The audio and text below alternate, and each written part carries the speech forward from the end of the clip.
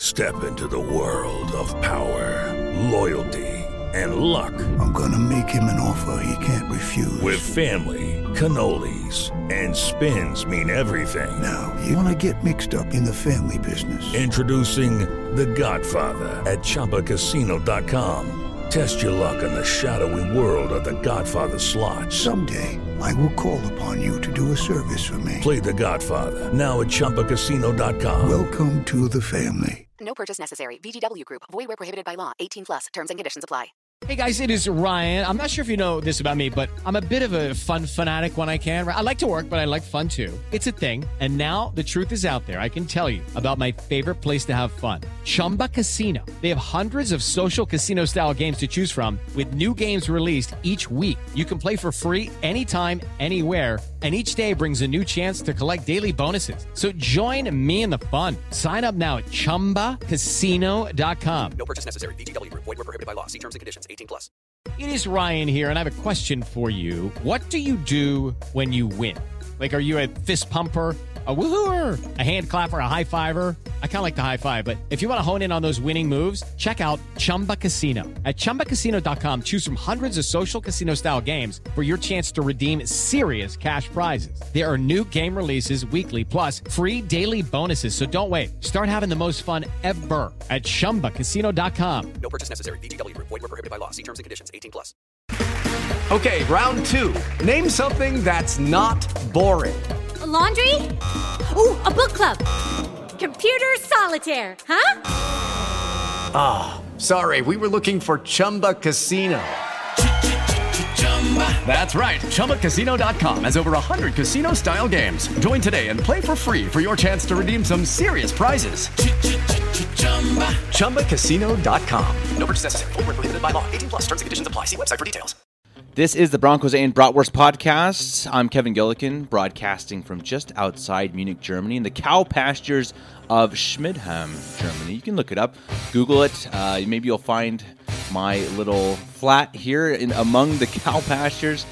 Of course, we always talk Broncos. Every now and then we talk a little bit of Bratwurst. I'll be joined later on by the Skipper Dude, who will give us, as always, his great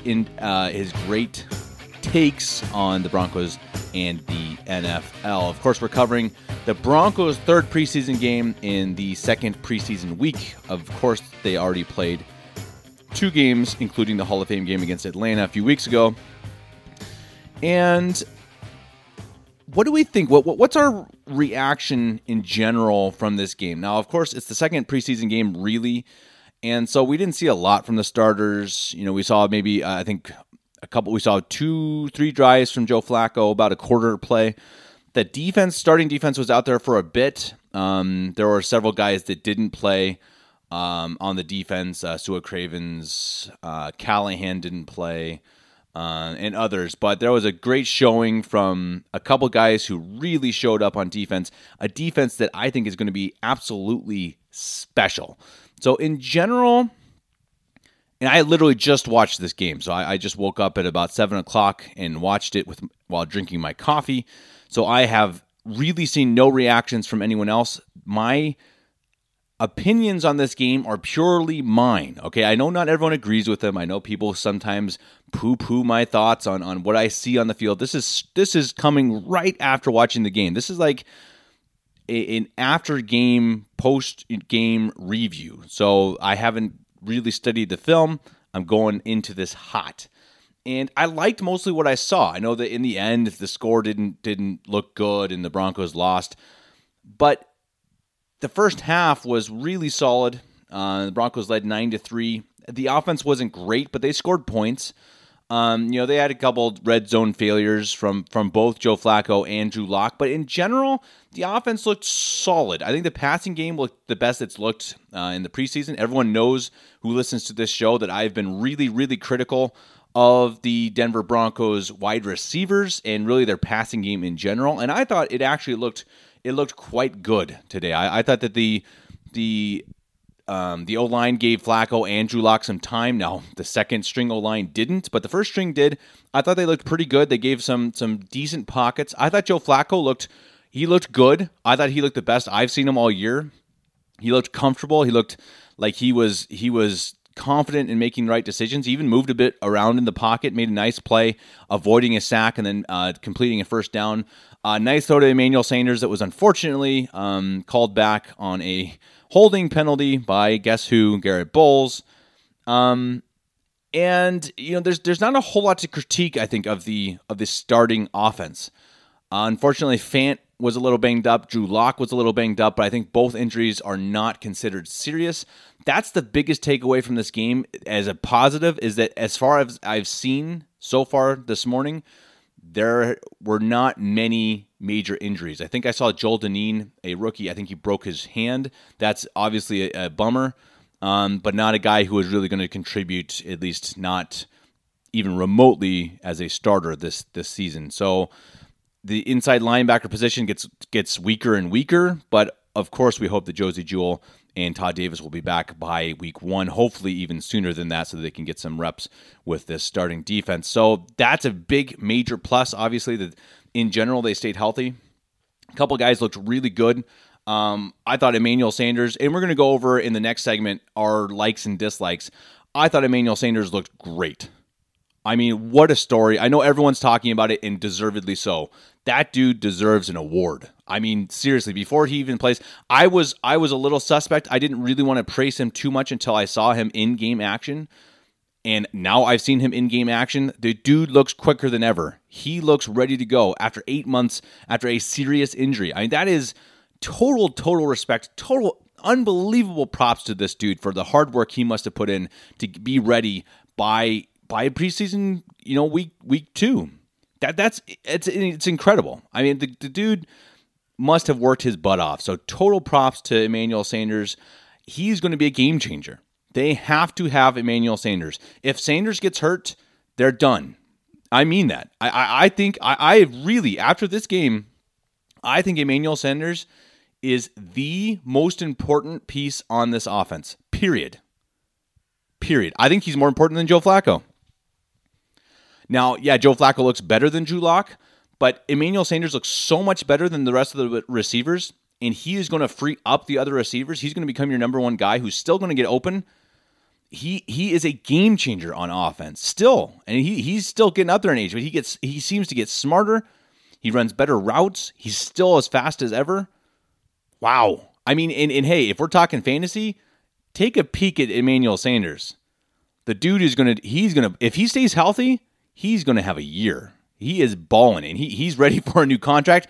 And in my opinion, if he plays like he did today, give him a lifetime contract, okay? The dude, I mean, he deserves it. He deserves it. Cannot say it enough. And as critical as I've been of the wide receivers, I thought they looked better, mostly because of Emmanuel Sanders. I think Sutton had a couple catches, decent. He looked decent. Patrick had 2 catches. Each of them, not big, but I think maybe 2 catches for 20 yards or something in that range. So nothing special, but at least they're showing that they can get open, and that's primarily because Emmanuel Sanders is on the field. Now Noah Fant looked a little banged up. I thought when I watched a few of his routes, I thought he looked smoother in running. Maybe again, like the coaches have said, he's not thinking so much about football anymore. He's just playing. He's reacting. He understands the offense more. And I do want to say about Noah Fant, and I know I got a lot of crap about this last week that I said I thought he looked out of shape. And I think that was a bad take on my part, literally just from using the wrong words. When I said out of shape, I think a lot of people took me for saying that means he's lazy. That means he didn't work hard enough. And that's my fault. I shouldn't have said that. I shouldn't have said he looked out of shape. I meant really, my point was he looked slow. He looked like he wasn't getting it. He wasn't there yet. He wasn't quite running his full speed as I've seen him run, in college. But I didn't mean to say that the dude's lazy and didn't show up in shape. I mean, I can't imagine that either. I mean, he looks like an absolute athletic freak, and I'm sure it's more mental than it is physical. So I apologize to Noah Fant for any slight that seemed to come from last week's episode. I thought he looked better this week. He didn't really do a whole lot in the passing game, but he looked smoother, and I think that's something that everyone wants to see. And I really do think that as the season goes along, he'll get it more and more. He's going to understand it better, and they're going to start using him more in the passing game. And you're going to see him more on those, the bootlegs and the play actions. He's going to be a big target in the end zone. I think he's going to have a good year. I'm still really high on Noah Fant, and especially as he really continues to progress through the preseason. We got to remember, there are 2 more weeks of the preseason. 2 more weeks. There are 2 more games coming up. I mean, that is it feels like the longest preseason ever, mainly because we had, that extra game, the Hall of Fame game, to start things off. And now I think that's a really good thing. It gets frustrating because we want to see real football that really matters. We want to see our starting guys out there. But this team really needs it. Boy, do they need the extra practice, because they've got the new coaching staff, they got the new schemes, they got a new quarterback, etc. They got a lot of young guys who really need the reps. And so I think it's awesome that they get an extra game. The main thing is they got to stay healthy. And so far, it's been okay. They haven't had any tragic injuries, and knock on wood that continues for the rest of camp and for the rest of the preseason.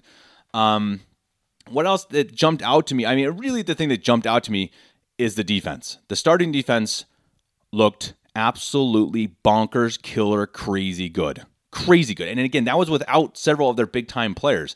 And they're going to be, guys, this defense is going to be something special. I'm talking number 1 defense in the league type defense. I actually am a big believer in the San Francisco team. I like them even to make the playoffs this year. Maybe that's a little extreme, but I like them a lot. I think they're well coached. I think they've got some skill players that are really quite good. And Jimmy Garoppolo, I like or liked. Honestly, I don't know if I've seen much of a worse preseason game than he just had, or a first quarter. He played 1 quarter, and it was bad, guys. It was bad. If we think as Broncos fans right now, our biggest worry after that game is, the depth is bad. The special teams suck. Maybe the run blocking's not great. The San Francisco 49ers right now, their fans got to be pooping their pants. I mean, first of all, Jimmy Garoppolo what did he, let me look at his stats. I've got him ready. He went 1 for 6 for 0 yards and an interception. 1 for 6, 0 yards, 1 pick, a quarterback rating of 0.0. He quite literally could not have been worse. Okay, he did complete 1 pass, so I guess he could technically have been worse. But he had the worst quarterback rating possible, and that's through a quarter. This isn't through 1 or 2 drives. He played an entire quarter, and that defense made him look bad. Now, does this mean, Garoppolo is garbage? I don't think so. I think it's a bit of both, that he is really, really shaky, and that this Broncos defense is sick good. I mean, Shelby Harris, man, we're talking about guys who need like a lifelong contract with the Denver Broncos. Emmanuel Sanders has earned it. Shelby Harris is a freaking baller. This guy just shows up. A guy who fought his way into the league, fought his way to stay in the league, and now the guy's becoming a star. I don't know what changed. I don't know what clicked with Shelby Harris, but he's becoming a monster in the middle. And if he can continue that this year, and if Gotsis and Wolf can play like they normally do, guys, it's special. That's the word we got to start using for this defense. They look like a special unit, and I am freaking pumped to see what they can do in the regular season, especially when they have all their starters in, when Todd Davis is back, Josie Jewell is back. Oh, I'm not kidding. I got goosebumps. I have got goosebumps about this defense. I am rolling high with this defense. I mean, we got to start, printing T-shirts. We got to get a nickname for this defense. It's not the no-fly zone, but I don't know. Maybe the Mad Mafia or something. I don't know. Someone. We got to do some poll or something for a nickname for this defense. I'll have to start thinking about that one. Woo. Anyway, okay, we're going to talk about later on in the show. We'll talk about what we liked and didn't like, and also some news from around the NFL. As always, there's some great drama coming out of Oakland. Thank you, Oakland. We love you so much. And Skipper Dude, we'll send him on next. He hasn't sent me a segment yet, so I don't actually really know what it's about, but I think it's about the underdogs of camp and preseason that have found their way to become stars and to make the team. It might be about something else. We'll find out. But Skipper Dude, up next after this quick break. With the Lucky Land Slots, you can get lucky just about anywhere. This is your captain speaking. We've got clear runway and the weather's fine, but we're just going to circle up here a while and get lucky. No, nothing like that. It's just these cash prizes add up quick. So I suggest you sit back, keep your tray table upright, and start getting lucky. Play for free at LuckyLandSlots.com. Are you feeling lucky? No purchase necessary. Void where prohibited by law. 18 plus terms and conditions apply. See website for details. Step into the world of power, loyalty, and luck. I'm gonna make him an offer he can't refuse. With family, cannolis, and spins mean everything. Now, you wanna get mixed up in the family business. Introducing The Godfather at ChumbaCasino.com. Test your luck in the shadowy world of The Godfather slot. Someday, I will call upon you to do a service for me. Play The Godfather now at ChumbaCasino.com. Welcome to the family. No purchase necessary. VGW Group. Void where prohibited by law. 18 plus. Terms and conditions apply. Thanks as always for having me on, Kevin. So today's bumper music is a classic from John Bon Jovi, and it goes out to all the Denver Broncos whose futures with the Broncos are currently living on a prayer. I'm talking about guys like Bug Howard and Ryan Crozier, Deshaun Williams and Jamal Carter. But before I get into my main topic today, I do have 3 quick observations on Monday's game against the 49ers. First of all, I'm not a guy who cries a lot. Occasional tears of joy, very rare tears of sorrow. But boy, seeing Dalton Reisner walk out onto the Mile High Turf as a Denver Bronco for the first time with his cowboy hat and his $1 million smile, that darn near did it to me. Okay, so second, I have a little confession to make, Kevin, buddy. About a week and a half ago, I took a big swig of the orange and blue Denver Bronco defense Kool-Aid, and now I'm feeling just a little inebriated. I mean, think about for a minute the guys who have absolutely popped in this camp. A couple of them looking almost superhuman. Adam Gotsis, who's looking like the guy Bill Kollar pounded the table for back in 2016. Shelby Harris looks like he has all-pro potential. Bradley Chubb looked like a man among boys against the 49ers. And in the secondary, Isaac Yiadom and Justin Simmons have looked fantastic. So that's 5 of your starters right there. Then you add your veteran studs in Von Miller, Chris Harris Jr., and Derek Wolfe, and then pretty dependable guys in Todd Davis, if you can use them correctly, plus Bryce Callahan and Kareem Jackson, and then add to that a system that is based on sound fundamentals and that the guys seem to be buying into 100%, and I am just really, really liking this defense. I'm not ready to talk about it in the same breath as the 2015 Bronco defense yet, but there is some serious potential here. All right, so third and finally on Tuesday, a note for the offense. You're not seeing this in the preseason, nor will you in games 3 or 4. But basically, in my mind, every offensive contributor, I don't care if it's Vic Fangio creating high-level strategy or Rick Scanning, Joe Flacco reading defenses, Juwan James holding down the right side, or Emmanuel Sanders drawing defenders. Every contributor, I believe, has one goal above all others, and that is to get Philip Lindsay open in space. Every deception, every check down, every pre-snap read needs to be a play to get Philip Lindsay open in space, or else set up another play to get Philip Lindsay open in space. All right? It sounds easy, but it's not. If it was easy, Bill Musgrave would have figured it out. It's extremely difficult, especially when teams start scheming against it. But the AFC East team that shall not be mentioned has raised it to an art form. Rich Scangarello, you can do this. Whatever it takes, Philip Lindsay in space is the Denver Broncos' path to the playoffs. All right, so now on to my main discussion, and that's namely our current Denver Broncos who are halfway there, to getting cut, that is, and probably also are living on a prayer. We need to keep in mind that these guys are among the 3,000 or so best football players on the entire planet. And they've put their hearts and souls into making the Broncos' 53-man final roster, or at least the 10-man practice squad. But the NFL is such a numbers game. If you figure that going into camp, about 40 roster spots are guaranteed, injuries notwithstanding, that leaves 50 guys fighting for only 13 spots. It's truly brutal when you think of these guys' odds of making the final 53. But the beauty of this time of year is that guys do live on a prayer during camp. And many years, those prayers are answered, and diamonds in the rough get discovered, be it Rod Smith or Terrell Davis or Chris Harris Jr., or most recently, Philip Lindsay. Okay, so Today, I wanted to talk about the extremely fine art of striking gold with late round picks and undrafted free agents, and perhaps even more importantly, being able to distinguish these gold nuggets from the fool's gold of camp phenoms. Okay, so if you look back at just last year, Jeff Holland made a huge splash during training camp, but he got cut. Now, Broncos country right after he got cut was in an uproar. There's no way he'll make it through waivers, the fans said. As it turned out, of course, he did make it through waivers and did play in several games, but really didn't make a huge impact. This year, Holland was back at camp and appeared to be getting squeezed out by undrafted free agent Malik Reed.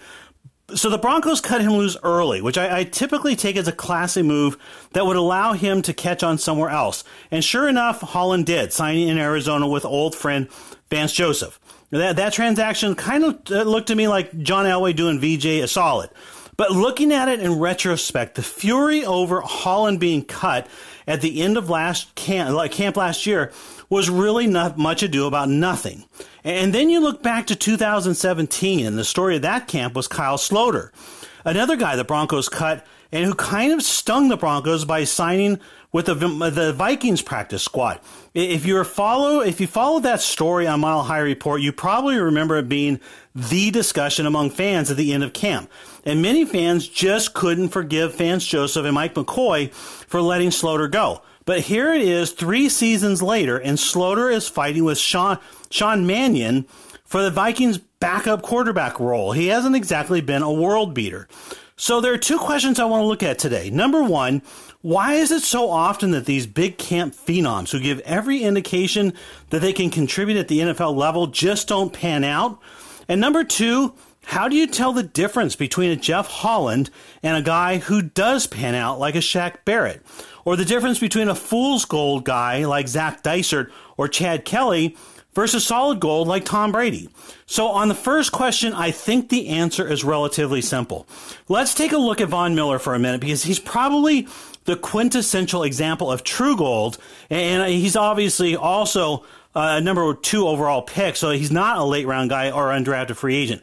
Now, Vaughn is going to conserve his energy during camp, and he's going to spend it in what he sees as the optimal way for the Broncos overall. He's going to give a nice effort in training camp, make no mistake.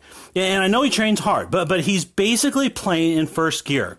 And so he'll have a higher gear for the regular season, another gear for the fourth quarter of a tight regular season game, another gear for the playoffs, and then yet another gear for the Super Bowl. Just ask Cam Newton. It's the way your best players work. But if you're a guy like Jeff Holland or even potentially a Malik Reed, you can't conserve energy that way. Every day is a playoff game for you. And preseason games, especially games 2 and 4, they're your Super Bowls. You need to lay out every ounce of your strength, leave 100% of yourself out on the field in those preseason games just to make the team. Okay, so the fool's gold guys like Kyle Sloter or Zach Dysert, or for your old timers, you might remember the name Bradley Van Pelt. They show big in the preseason, and they light Bronco country on fire during camp. But it very often happens that when you're watching them shred third-teamers during preseason games, it's literally the best their talent has to offer. They are playing at 100% of their capacity in those preseason games. So you put them in a regular season game situation, and a guy like Von Miller raises his game just into second gear, and these fool's gold guys have already given you their 5th or 6th or whatever their top gear is. They don't have anything more to give. And it's truly nothing against these guys. They're not like they're phonies or frauds or anything. It's just that they've maxed out during the preseason, and that's the best you're going to get from them. So then, how do you tell the difference between the solid gold and the fool's gold guys? Do you remember the name Lorenzo Doss? Okay, back in 2017, he was intercepting pretty much everything that moved during training camp. I'd even venture to guess that he had a better camp than Chris Harris Jr. did back in 2011. But he never really matured as a cornerback, and Chris Harris Jr., of course, became one of the best corner slots in the NFL's ever known. So to be able to know the difference between solid gold and fool's gold is a considerably complex question. But it's also the kind of question that can very easily make or break NFL franchises over the course of time. And to be sure, I can speculate on all the variables, right? Did the guy's college game film suggest that he has this big training camp in him? How smooth are his movements? Were his big plays in camp fluky or real? How well does he fit with the scheme? How coachable is he? How does he learn from his mistakes? There are probably dozens of questions you could ask to help separate the wheat from the chaff. But when it comes right down to it, that distinction, that gut instinct to hold tight to your young gold nuggets and to cut loose your fool's gold, that's why guys like John Elway and Vic Fangio and Rick Scangarello and Ed Donatel and the line coaches and the entire front office get paid the big money, not just to identify that untapped talent, but also to develop it up. Now, I know for me, I had a decent regard last year for VJ's ability to evaluate talent. It was supposed to be his best attribute. And he did seem to be fairly good at it, at least judging by the 2018 draft class and the input he may or may not have had on it. But I know I had no regard whatsoever for the abilities of Bill Musgrave or Joe Woods to be able to find these young gold nuggets, these diamonds in the rough, and then develop them properly. Philip Lindsay, obviously, aside. I have a lot more confidence in this new coaching regime, and so I know we're a couple weeks away from cut down day, but if they make some surprise cuts like Brett Rippon or River Craycraft or Trey Marshall, or keep some guys we hadn't expected them to keep, I'm fully ready to roll with them and not waste a ton of time second guessing those decisions. Great teams are not typically the product of a single huge personnel decision. Tom Brady in New England and Peyton Manning both in India and Indianapolis and here in Denver are very, very rare that way. Great teams are more often the product of lots and lots and lots of successful little decisions. And the decisions on your 51st and 52nd and 53rd players and the practice squad can be some of the most important decisions a team makes. It's decisions like holding on to guys who aren't contributing much, a guy like Isaac Yiadom, and then watching them blossom in their second or third year or whatnot. Those are the little decisions that make teams great. The Broncos are still suffering for some win-now years with Peyton Manning, as well as some overall poor drafts from 2013 to 2017. And so many of these little decisions, when you combine them with some poor coaching and a ton of coaching turnover, have left the Broncos with some subpar talent. But I think we're making up ground fast, and we'll see the fruits of that here in a couple of weeks. Kevin, back to you. Thanks as always to the Skipper Dude. Good stuff there. Yeah, I mean, again, I want to talk about what I like and didn't like from the game. There was a lot to like, I think. Again, the score didn't look great. You know, there's some people complaining about this and that, but in general, I thought it was a really impressive game overall, especially the first half, and that's all that matters. Come on, that's all that matters. Yes, there is a depth issue, and we'll talk about in a minute. First, I want to go over the 3 things that I liked. What did I like from this game? Again, this is a reminder. I've watched this game once. This is kind of a hot take, but I think everyone will probably agree with the 3 things I like. Number 1, Emmanuel Sanders. I know I said it before. I'm so pumped about him. I was so worried about this wide receiver core, but with him in it, it's immediately boosted. It's immediately an okay wide receiver core, maybe even possibly a good wide receiver core. And if he can ball out, I mean, heck, get 1,000-yard receiving, man. I mean, I might just name my first son Emmanuel. I'm not sure my wife would approve, but I'll push for it because this guy is something special, and he looked good. You know, the stats don't really show up. He had the 19-yard run on the end around.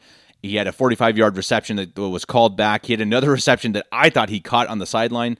You could tell that he has a good rapport with Joe Flacco. They look comfortable with each other. He's running great routes. He looks smooth. What can I say? I mean, again, Emmanuel Sanders special and is going to be the game changer on this offense. And take a flyer on him in fantasy football. Don't let someone else pick him up. The dude, he could have a great year. Great. Now, my number 2 that I really loved, as again I talked about a little bit, was Shelby Harris, Bradley Chubb, and the starting defense, which again was missing several key players just because they didn't, you know, they were resting because of, I don't know, minor injuries or just to save them. Shelby Harris and Chubb, they look special. These guys look like all-pro type players in this game. Bradley Chubb, every time I turn on the computer or my phone or go to Twitter or Facebook or whatever, I hear praise of Bradley Chubb everywhere.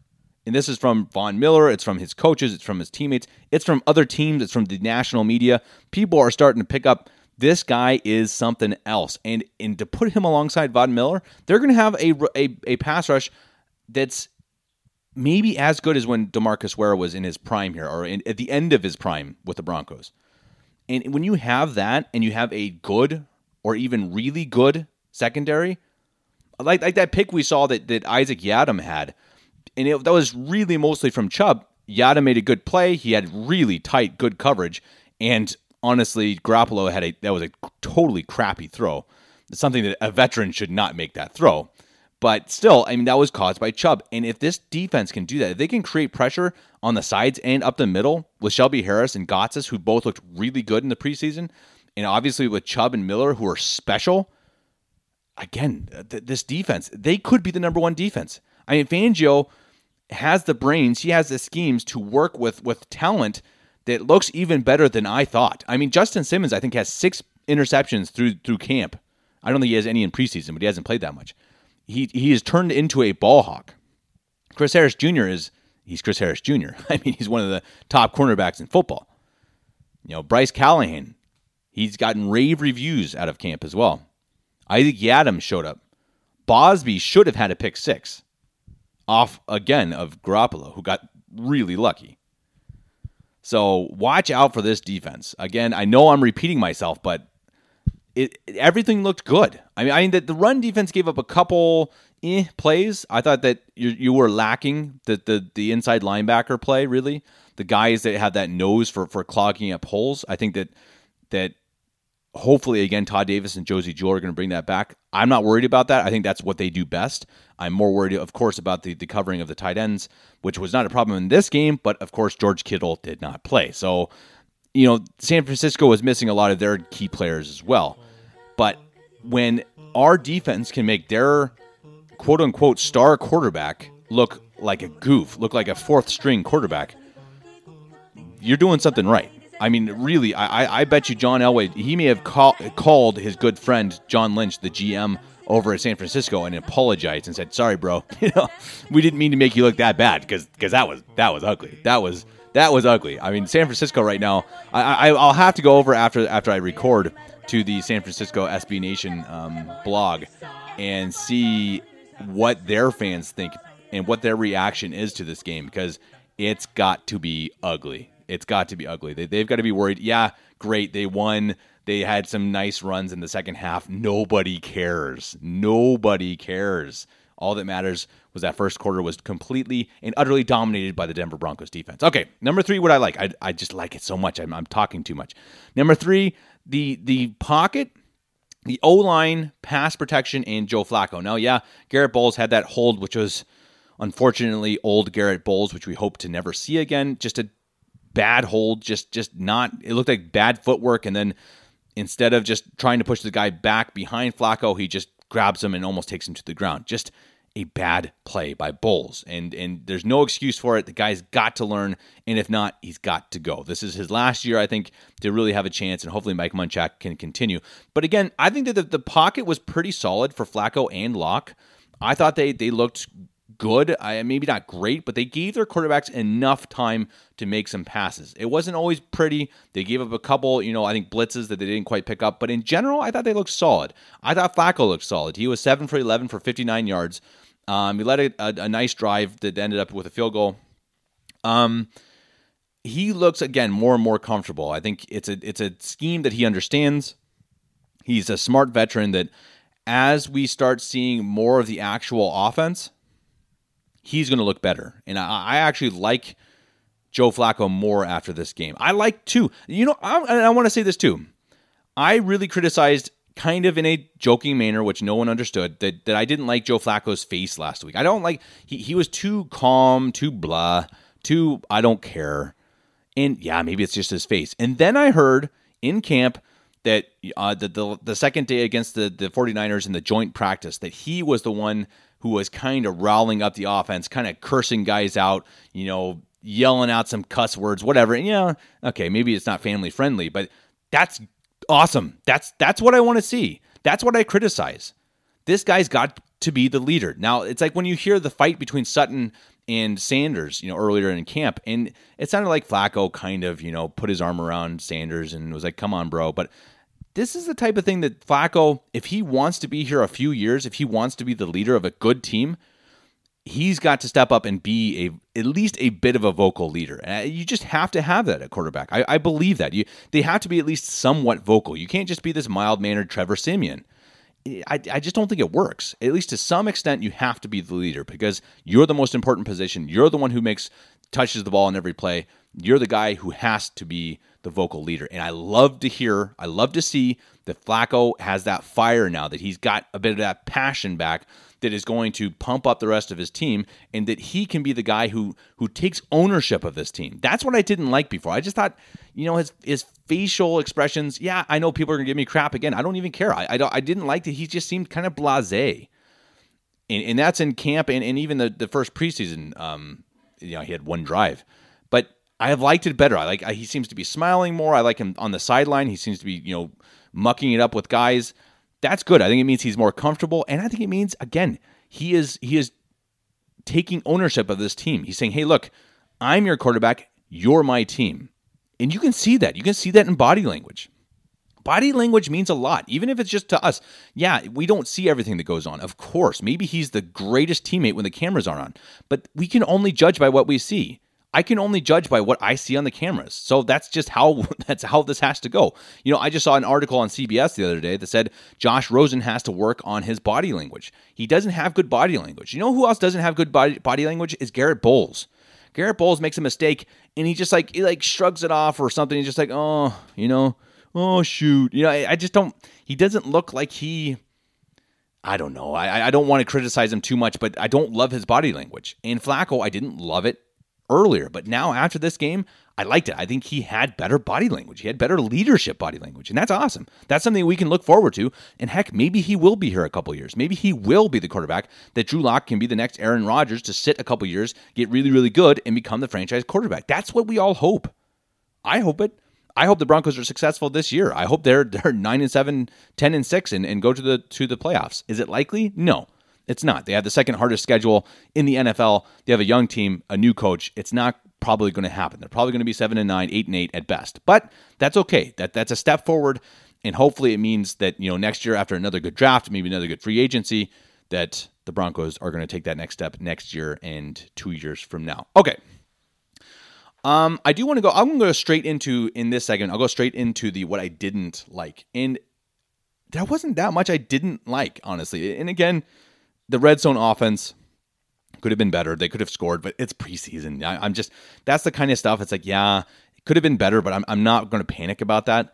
I thought the wide receivers looked better. I thought Joe Flacco looked better. I thought the offensive line pass protection looked better. So for me in the preseason, that's what you're looking for. I don't really have any negative for that. Now, my first negative is the run blocking. I thought the run blocking was brutal. I thought it was bad. From what I saw, again, one viewing of it, I haven't looked at the tape. I'll look at Joe Rolls. Joe is going to do a really good breakdown of it, no doubt. He's kind of the offensive line guru and the football genius that I'll watch and see what he says. But for this podcast, I'm just going after what I saw, and it didn't look good. They were slow to get to screens. They had a couple screen passes that the line just didn't get there in time. I don't know if it's because the guys aren't athletic enough or if because they didn't understand the play. There was something really off with several of the screenplays that there was no one blocking in time when the receiver got the ball. Now maybe that's Joe Flacco. Maybe he got it too soon to the receiver, but there are a couple quick screens, and when there's a quick screen, you got to at least try to get down the field as fast as you can. And there was nobody there. There was no blocking. This happened 2 or 3 times that I saw. It was also with the running game. It seemed like every time the running back touched the ball, there was someone in the backfield immediately. So I my guess is that in camp they've really been focusing on pass protection because they were really bad last year in the last few years, and that maybe in the coming weeks that they're going to maybe try to focus a little more on run blocking. I don't know, but that did worry me a bit. I'm not panicking, but I didn't love what I saw from the run blocking. They've got to get better. They've got to give at least a little bit of space for Lindsey and Freeman because if they don't have blocks, they're not going to succeed. So that's something I didn't like. The second thing I did not like was the depth. I know, yeah, everyone's saying that, and it's not something that we should panic about, but it's bad. It's not good. I mean, it shows on even the starting special teams, they don't look good, and they haven't looked good at all. And everyone should realize that the special teams kind of works with the depth. There are some guys there who probably shouldn't be there, which makes me wonder if they're going to have to go, on the free agent, pile at the end after the cuts from other teams and pick up some guys who can be some special team stalwarts, because right now they don't have it. They don't have guys who can just make plays on special teams, which shows me their depth is not very good. And I think you see it again. There are guys still fighting for the kickoff return spot, the punt return spot, the sixth receiver spot, and the tight end position, because everyone's injured. And so I think depth is a key issue for this team. It's a big reason they're not going to be very good, I think, in 2019, but they're still moving in the right direction. I think their starting lineups are solid. They just need to keep building on it, bring in some more free agents, maybe some guys off the trash heap after the cuts, and then obviously in the next few drafts. But this year, I think we're going to see it. If you see injuries really in any position, they're going to struggle. There's just not much depth. Maybe in the secondary is the one that they can kind of afford it. Maybe secondary and D-line. But like linebacker and every position on offense, if you lose one of the key starters, you're done. And I understand that's typically the case. But some teams, you can lose a guy and kind of fill in the blanks. But I don't think that's going to be the case with this team. The third thing I didn't love was the lack of explosive plays, and we've really seen that all preseason. There just hasn't been much explosion. Now, Sanders, again, had that 45-yard pass that was called back. That was the one that I thought was showed us something, and then the Sanders 19-yard run. So Sanders was really the explosive guy, and that's why I said, again, he is the most important part of this offense. He seems to be the only guy who can be really that explosive. Sutton has not shown it. Now, yeah, he had a great catch in practice over Richard Sherman. I hope that continues. But, he didn't have a whole lot of separation. Tim Patrick had a great one-handed catch in practice, but, we just haven't seen enough of these guys to really say they're going to be anything really that good. So hopefully that changes. Hopefully Philip Lindsay gets the chance, with some open space to actually make some plays. But so far, not so good. Freeman, I think in the Hall of Fame game had that nice 30-yard run, but other than that, there's been very, very little explosive plays, and that is something we should worry about. It's something that you've got to see somebody start stepping up, and it's the critique I've had of the wide receivers, and I'll continue to have until someone else steps up that's not named Emmanuel Sanders. So they've got to step up. These guys have got to figure out who's going to be the guy that can spell Sanders and make a big play every now and then. Hopefully, we will find out Saturday already. Saturday, it's going to be a very quick turnaround for the third preseason game, which is typically the dress rehearsal. But after such a short week, I'll be curious to see who actually plays in the third preseason game for the Denver Broncos. But that we will talk about in an upcoming segment after this quick break. So before we get talking about next week's, or I should say this week's game against the Los Angeles Rams, I just want to make a real quick comment. I know that the Monday night guys, the broadcasting crew gets quite a bit of crap already. Booger McFarland is not the best, and I wanted to come in defending the guy because I always hear a lot of stuff against him, and I know I've done that job. I've been a color commentator for football. Yeah, high school, but still, it's not an easy job. It's something that requires a lot of skill, and it's something that McFarland really obviously needs to go and watch Tony Romo, because I don't have a problem with McFarland. If he was calling a game that was just like, say, if he was on the San Francisco crew, it's fine. He's not great, but it's okay. But ESPN's got to figure it out. They've got to get a better guy on the primetime game on their network. He's just not good. He's not terrible, but he's not good. Tony Romo, when a play happens, he doesn't just say, wow, I love what Chubb just did because he got to the quarterback. It's like, yeah, well, no crap he did. We just saw it. Tony Romo says, you know how that worked because he got a step on the count and he ran this YZX formation that he learned last week from Von Miller. Tony Romo is a good analyst because he tells us how that happened, why it happened, what led to that happening. McFarland is just like, I love that play because it happened. It's like, yeah, well, okay. I mean, and he's never negative, ever. He's never negative. And he wasn't even negative for the interception by Garoppolo, which was a terrible throw. And he's like, yeah, that was a good decision by Garoppolo. It's like, no, it wasn't. That was a terrible decision by Garoppolo. I mean, it was a bad throw. It was a bad read, and it was a bad everything by Garoppolo. It's like, come on, dude. And again, if he's just calling games for 49ers, fine, but ESPN has got to figure something out. I don't know if he must be under contract for a couple years or something, because I think Tessitore I think he's fine. He's a decent, not a great, but he's a decent. He's nowhere in the same universe as Mike Tirico, but not many people are. But he's solid. He's okay. But McFarland, just put him on a team or something, a team's broadcast. Get him off the prime time Monday night broadcast. He's just not good enough. Okay, enough of that. That's my rant for the day. What are we looking for next week? And this is a really interesting question because it's week 3, but again, it's coming off a really short rest. They just played Monday, and now they play again Saturday night. So are we really going to see the starters all that much? I'm not sure. I mean, that's a really short turnaround. And the last thing you want in preseason week 3 is to suffer injuries. And injuries typically happen when guys haven't rested enough. And yeah, I don't know. I'll be really curious. I don't even know what I want. I almost would rather see maybe like a quarter from Flacco and then a couple from Locke if he's not too hurt. Locke, he kind of injured. He banged up his thumb, but he seems to think it's just a jammed thumb, like you suffer like you suffer in basketball or something when it pushes your thumb back a bit.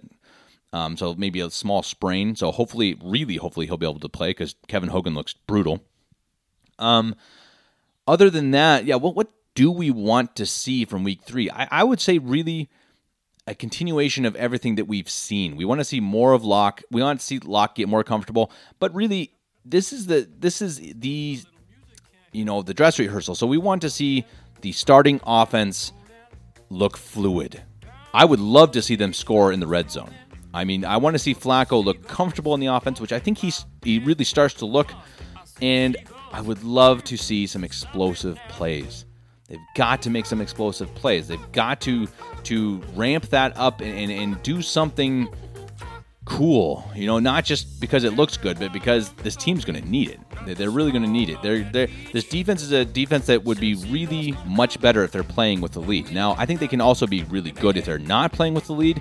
But if they play with the lead, if the Broncos can somehow come out, especially in the first drive of games, and score, watch out. I mean, this team's going to be tough, and really tough. I mean, truly, if they can figure that out, if they can figure out a good enough scheme to write some plays that are going to get you at least a field goal on every single opening drive, this team could go to the playoffs. I believe that. I really do. The defense is good enough.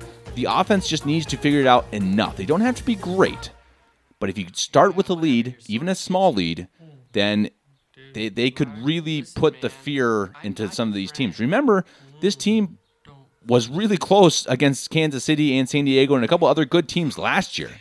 So imagine this year with more talent and a much better coaching staff. So I think that there is some hope there. So yeah, more explosive plays, better red zone, and a fluid offense. On defense, honestly, I don't need to see anything. I think they can rest their starters. They looked so good. They looked so prepared. They looked so fired up. I mean, it would be great to watch. I would like to see them start, but after such a short week, I think I might rest them. I don't know if I would even play Chubb or Miller or Harris Jr. or anybody. They don't look like they really need it. I think they look like they understand what they're doing, and if not, you can keep practicing it. Keep these guys healthy. I want to see a little more from the offense. The defense, I'm good. Sit these guys. Keep them healthy.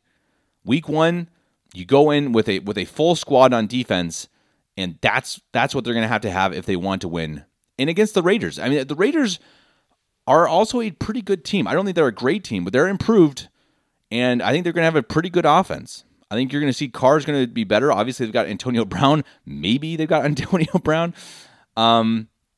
And so the defense is going to have to be something good or special to win the opening game against Oakland. So stay healthy. Stay healthy. Don't even put him out.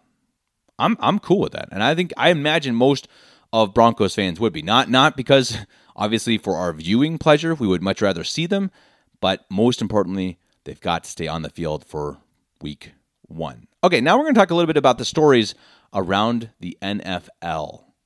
Obviously, as always, Antonio Brown is in the mix, just creating a stink and not showing up to Raiders camp because of the whole helmet issue, because the NFL says that his helmet isn't regulation, and so he can't play with one he wants to play with, and so he's being a little baby about it, unlike all of the other players in the entire league that just accepted it and said, okay, I don't like it, but I will do it. Brown is being a poop, and he's being exactly what everyone else thought he would probably be, because that's who he is. He's a diva who thinks he's bigger and better than the team. We've talked about this before. These guys, they don't... How do I say this? Is it worth having an extremely talented player if they're that much of a headache? And I guarantee you the Raiders are wondering that same exact thing right now. And for a while there, they're kissing his butt and just saying, "Oh yeah, ooh, Brown, we are with you. We'll hold your hand and kiss your cheek and do everything you want." And now the GM, the Oakland GM, oh geez, I can't think of his name. The Oakland GM just came out and just like he came over to the media at the Oakland practice and just said, "Yep, we don't really like what Brown is doing, and he either needs to be in or out." And it's like, what are you doing? Well, why go and publicly announce that? And this is a guy, I can't think of his name, but he was an ESPN analyst, and John Gruden too. So you have two guys who are really kind of dramatic. You see why this team is on Hard Knocks. And it's like, what's the point? I mean, first of all, yeah, I get it that the GM should probably take a stand and say, okay, Brown, dude, you're on the team, you're signed, you got to play. I don't care if you like the helmet or not, you got to be here. But why does it have to be broadcast to the media? Why, is that the only way you communicate with Antonio Brown? You go and tell the media that I'm not happy with my player. It's like, it's so Oakland, right? I mean, everything they do is just ridiculous. I mean, John Gruden comes out and he defends Antonio Brown, and then a week later, the GM comes out and totally bashes him. And it's like, okay, what? First of all, Antonio Brown is enough of a jackwad that it's like, okay, I mean, is he going to? What's he going to say? He's probably more upset now, so he probably doesn't have a good relationship with the GM. So that's a great start. So it's like, what are you trying to accomplish here? Especially doing it through the media. It's just dumb. I mean, it's just like it's totally an Oakland thing to do. And yeah, well, Oakland's going to get what they deserve after signing him, and they didn't actually pay that much to get him, a third and a fifth rounder, which is pretty amazing considering he's really probably the most talented wide receiver in football. But you see why. Is it worth it? Is it worth it to have these headaches on your team? The same question goes for Ezekiel Elliott in Dallas. He always has off-the-field issues, and now he's holding out with a year left on his contract because he wants more money. Now, do I blame him for wanting more money? No, that's fine. I mean, these guys usually don't last very long in the league, and he's one of the best running backs in football. So that's his prerogative, I suppose. Now, if I'm Dallas, do I really re-sign him to a big contract? He's a running back who could get hurt in one play. He could have one more good season and then be done. As we know, the average, I think, shelf life for a running back is 2.5 years in the NFL. So you really want to risk it on a guy who, is, again, he's not a mature dude. He's not a guy who's going to bring a positive aspect to your locker room. And he never has.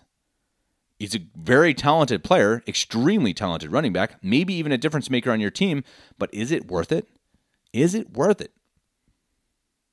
The drama in a locker room, it means something. Has Dallas been successful in the last few years? You know what team's always successful? They're always in the Super Bowl, and they usually win it? The New England Patriots. And you know who doesn't typically have cancers in the locker room or doesn't allow this to happen? The New England Patriots. Maybe they bring in guys who've had, maybe smoked marijuana or something, like Josh Gordon, who is back and reinstated, by the way. But typically, you never hear about them having guys who don't show up, guys who hold out. That doesn't happen up there. They just don't allow it. They're like, okay, you're asking too much money, we'll cut you. Bye. Peace. Go join another team that sucks. That's who they are. I hate it. Of course I hate it. I'm a Broncos fan. But you know what? It works. It freaking works. And they do it over and over and over, and they show that they're better at it than anyone else. And that's what you have to do sometimes. You got to cut bait. Yeah, Zeke's talented. Yeah, Antonio Brown's talented. You know what? Bye. See you later. Go have fun on another team. Go make some money somewhere else. Maybe we won't be so talented, but you know what? We're going to be more of a team. Less of an I. Melvin Gordon also in San Diego, geez. Come on, Kevin. It's been a year. the LA Chargers, the starting running back, is also holding out. Another guy that I understand, he wants more money, and he's afraid that, running backs, they don't get paid enough, and they have this really light-loaded paycheck for the rookies these days. And so he's like, I don't want to risk getting hurt and, breaking my, leg or something and not having been paid. Makes sense. I don't think that's a locker room issue. I've never heard of Gordon really being too much of a problem, but that is a problem for teams. And so it's really coming to the question, is it worth it? Is it worth it? And, likely the Broncos will face it in a couple years. Is it worth it to pay these guys? Is it worth it to pay Philip Lindsay? We'll see. Now, Philip Lindsay, I think, is definitely a good character guy, which is a plus. It's a benefit. It matters. It absolutely matters. Look who always wins. New England. And they don't handle with this crap. Pittsburgh, they probably should have won 4 or 5 titles with the talent they had. They had Ben Roethlisberger, Antonio Brown, Le'Veon Bell, Juju Smith-Schuster. James Conner was their backup running back. They had Emmanuel Sanders up there for a bit. I mean, that was a freakishly talented team. And they won, I guess technically 2 Super Bowls. Though really the first Super Bowl was more just Big Ben and the bus. Yeah, I don't know. Weird drama. Always drama in the NFL. I'm just glad it's not with the Denver Broncos. There's not a whole lot of drama in this team. And you know why? I think Vic Fangio wouldn't deal with it. I really believe that. I think Fangio's just not going to hear it. He's just going to be like, no. You know what? You're going to be drama. Bye. Peace. Go find another team. And that's something we should appreciate. We should appreciate that after this third preseason game for the Denver Broncos, that the biggest issue we're having is with special teams in depth. If that's the biggest problem, we're doing okay. Our starting quarterback looked decent. Our backup young guy looked decent. The wide receivers look better. We should feel good. We should feel good. Not great, but we should feel good. This team's stepping in the right direction, and each week they've done so, and that's what we have to look for. This is a step forward type of a season, a baby steps type season. This is a season where, like Vic Fangio says, no more death by inches. No more little issues. And if a guy like Garrett Bowles is going to continually hold on plays that don't need to hold guys, then he's got to go, because that is death by inches. That's the epitome of death by inches. And hopefully Bowles, the offensive line, and the Broncos figured that out. And hopefully in the third preseason game, the Broncos look smooth on offense and healthy on defense. We'll talk to y'all next week. Go Broncos. Go beat them, LA Rams. Peace.